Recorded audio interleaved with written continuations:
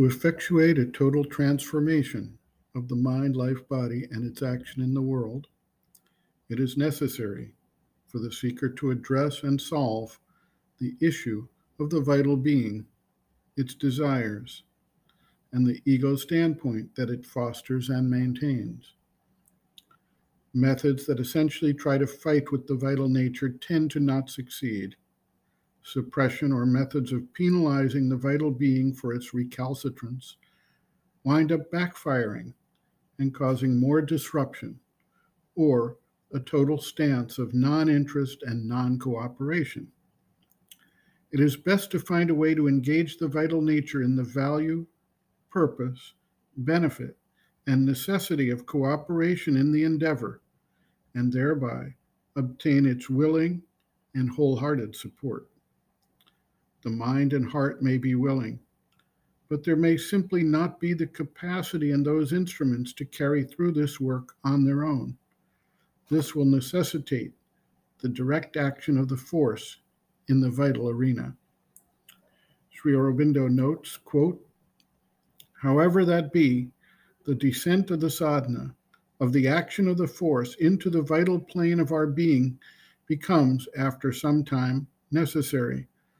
The force does not make a wholesale change of the mental being and nature, still less an integral transformation before it takes this step. If that could be done, the rest of the sadhana would be comparatively secure and easy. But the vital is there and always pressing on the mind and heart, disturbing and endangering the sadhana, and it cannot be left to itself for too long.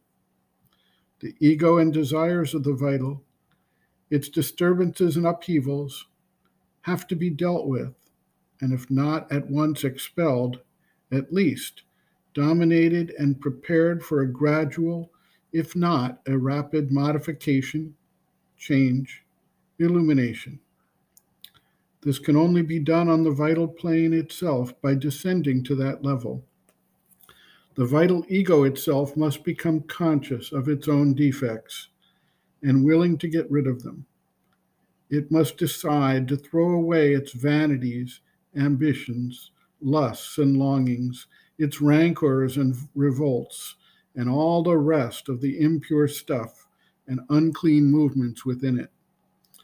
This is the time of the greatest difficulties, revolts, and dangers. The vital ego hates being opposed in its desires, resents disappointment, is furious against wounds to its pride and vanity. It does not like the process of purification, and it may very well declare satyagraha against it, refuse to cooperate, justify its own demands and inclinations, offer passive resistance of many kinds, withdraw the vital support which is necessary both to the life and the sadhana, and try to withdraw the being from the path of spiritual endeavor.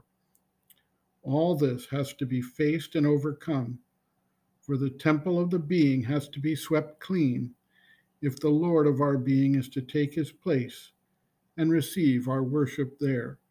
End quote.